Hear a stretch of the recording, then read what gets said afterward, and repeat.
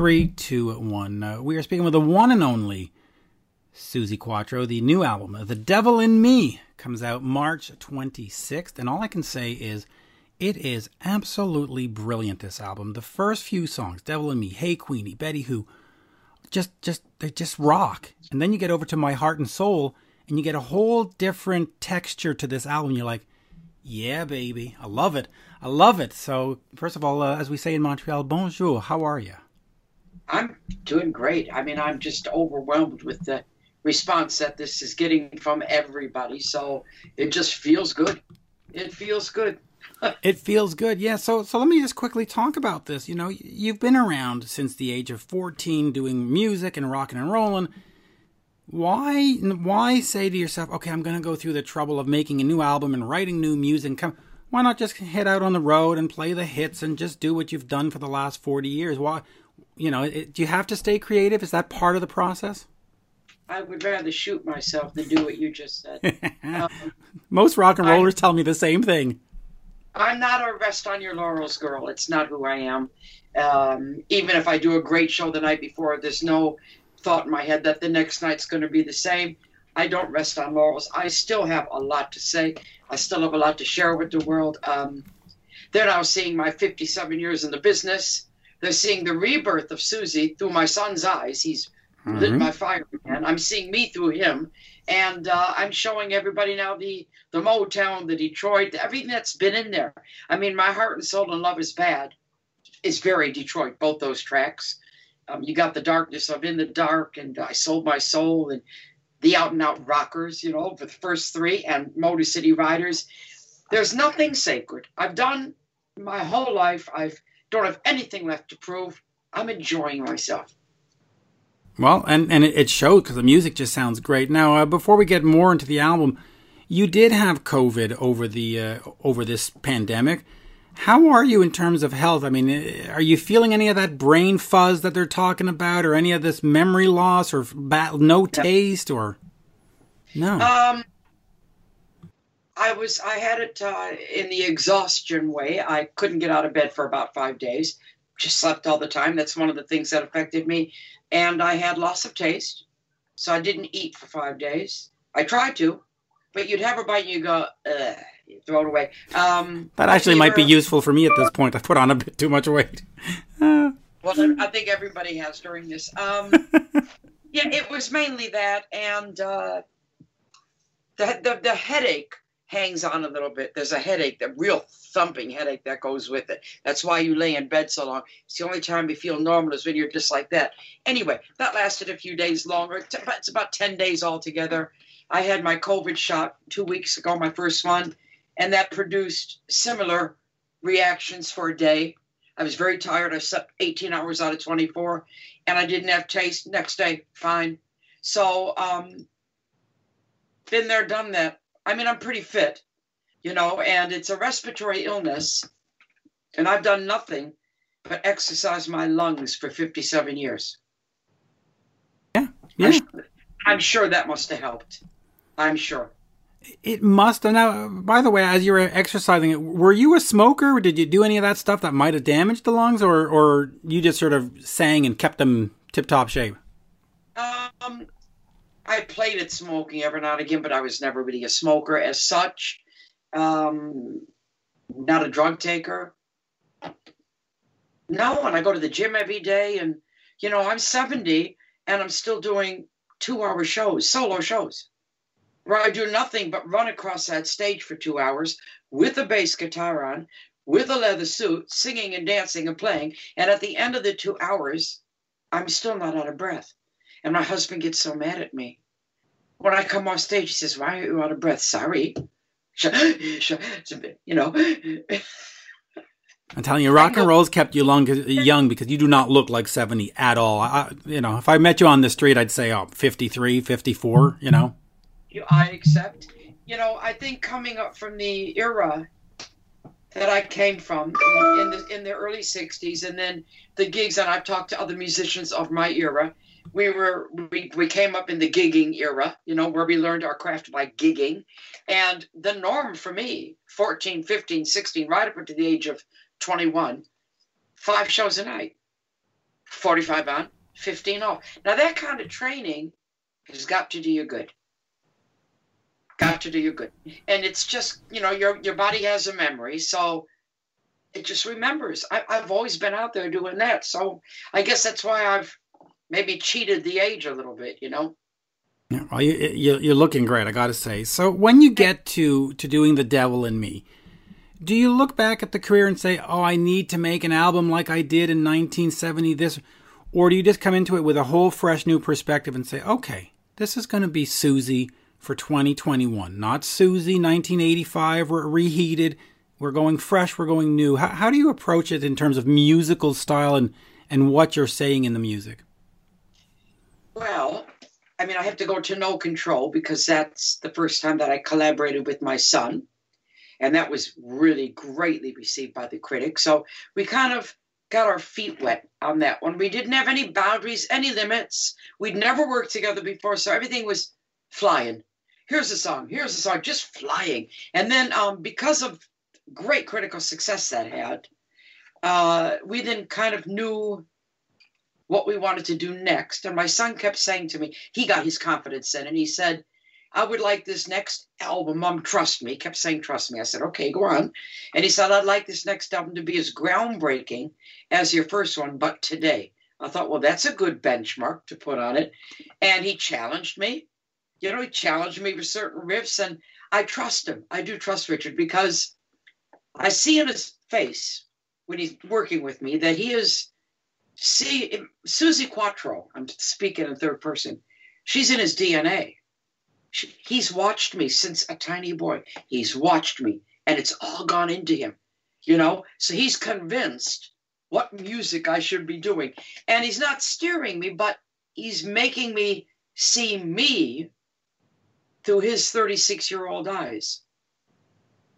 And that's pretty special, It's pretty special. And that's what he's bringing to the table. All that fire of 36 and wanting to do something with me and, real passion, because my mother's rock and roller and brought it up.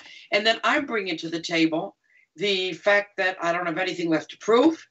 And yes, I can rock. It's like breathing to me. And here's some other side. So it's 57 years in the business and 36 years just coming into the business. So it's somehow fused. What a team we've turned out to be. I had no idea that he was so creative. No idea. He's really shocking me all the time, Sometimes we fall out and we have differences of opinion, but the end result is always that we want the best for the song. It's great. So just quickly talk to me about working with your son, because, you look at Cheap Trick with Rick Nielsen working with his son Dax, and Alice Cooper has his daughter on the stage. There's got to be something about you see them in the diapers and you see them growing up, and now they're a peer and they're there and they're not just, oh, it's my son playing with me. He's a musician playing with you. Yeah. Is there a different? There's obviously a different kind of pride than just having a great guitarist or another great drummer, right? Talk to me about that mother-son bond in music. First of all, I don't really have a problem with family because I played with my sisters, my first band. My father was a musician. When I came to England and I got the English band together, I married my guitar player, which is Richard's father. Mm-hmm. So it's not so unusual for me to do these family things. The key with me is I don't do relationships when I'm working. And if you don't get that, then it doesn't work. And Richard had to adjust to that. He had to adjust. On the first album, it happened. And we were sitting there and we never worked together before. We had a song ready and just making a demo, So I didn't find it strange. He found it strange because he stopped in the middle of the demo and he went, oh my God. I said, what's the matter? And it was a real moment. He said, all of a sudden I'm in the studio with Suzi Quatro.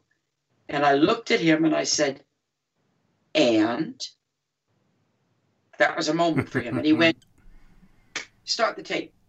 So that was like either stand up and come to bat or go away. Because right. I am now working. And he had to adjust to that. Now he's fine with it. Absolutely fine. And he's so good. Here's what happened. I'll tell you. It's kind of a long story, but it's a good story. My Heart and Soul, the Christmas song, just beautiful. I've never sung like that in my life. When I heard that song, he was playing a track from the studio. He'd left the door open. I was working on the patio because I don't work with machines. I'm old school writer, with the acoustic guitar. Right. Yeah. I mean, that's my generation. So if I had to work with machines, the song would be gone within 5 seconds. So this is how I work. Anyway, I heard the track coming out, and it hit me in the heart. And I knew as an artist, it hit me so hard, like he had hit me. Boom. I thought, don't think. Leave it all here. So I cut my head off, brain off, and I went into the studio and I just said, quick microphone, headphones, play the track. He was shocked I was out there because it was just something he was fooling around with. And the first 4 lines came out exactly as they are on the recording. But here's the beauty of this story. I sang in a voice I've never used before because, to be quite honest, that's the only kind of voice that went on that track.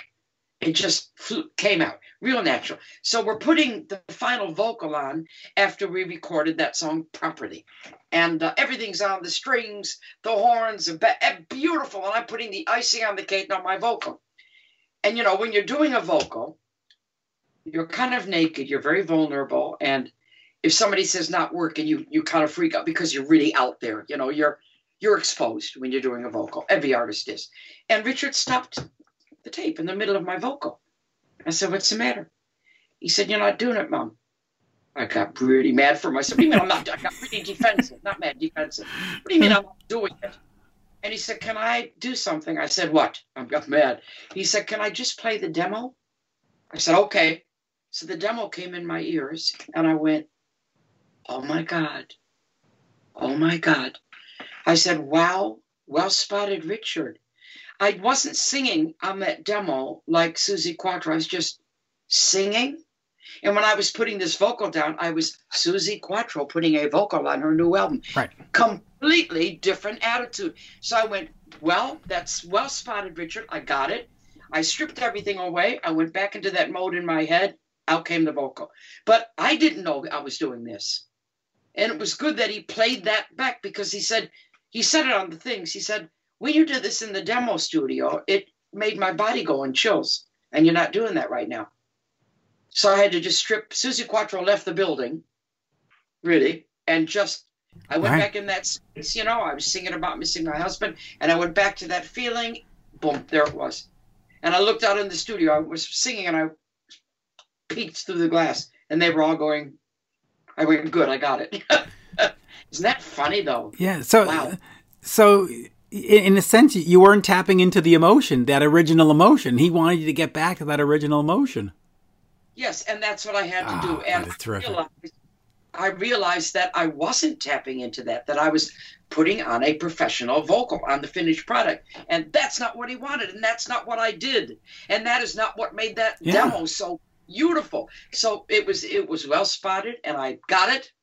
And I said, okay, I hear it myself. Thank you. Now let's go. Yeah, which is great. Yeah, you want the emotion. You don't want the jingle voice, right? We're not making a commercial. We're making a song, right? No, I just strip it all back, and I found that space again in my heart that made me sing it in the first place, and there it was, Let me ask you this. Going back to the 70s and 80s, when we made a record, you had to cut tape, and it was 2-inch tape, and it was this and that, and if you played it 3 times and you took the best take kind of thing. Now with Pro Tools, you can do it 87 times and you can layer everything. What is your preference for recording? Do you like all the bells and whistles, or do you like to just sort of set up the mics, play the damn thing, and I've got a song? I'm old school, okay? I prefer to, and I've done this since I've been recording. Okay, let's say there's a real high chorus, high in key, and you know it. So then I will say, do all the verses, and then we'll go for that chorus, because you can't do it over and over again, right at the top of your range. But most of the time, what I prefer to do is to just do 3 or 4 runs of the song till you got it, till they have enough, and then they might say to you, and it's usually the same lines. They usually say, that line and that line, you didn't quite nail it any of those times.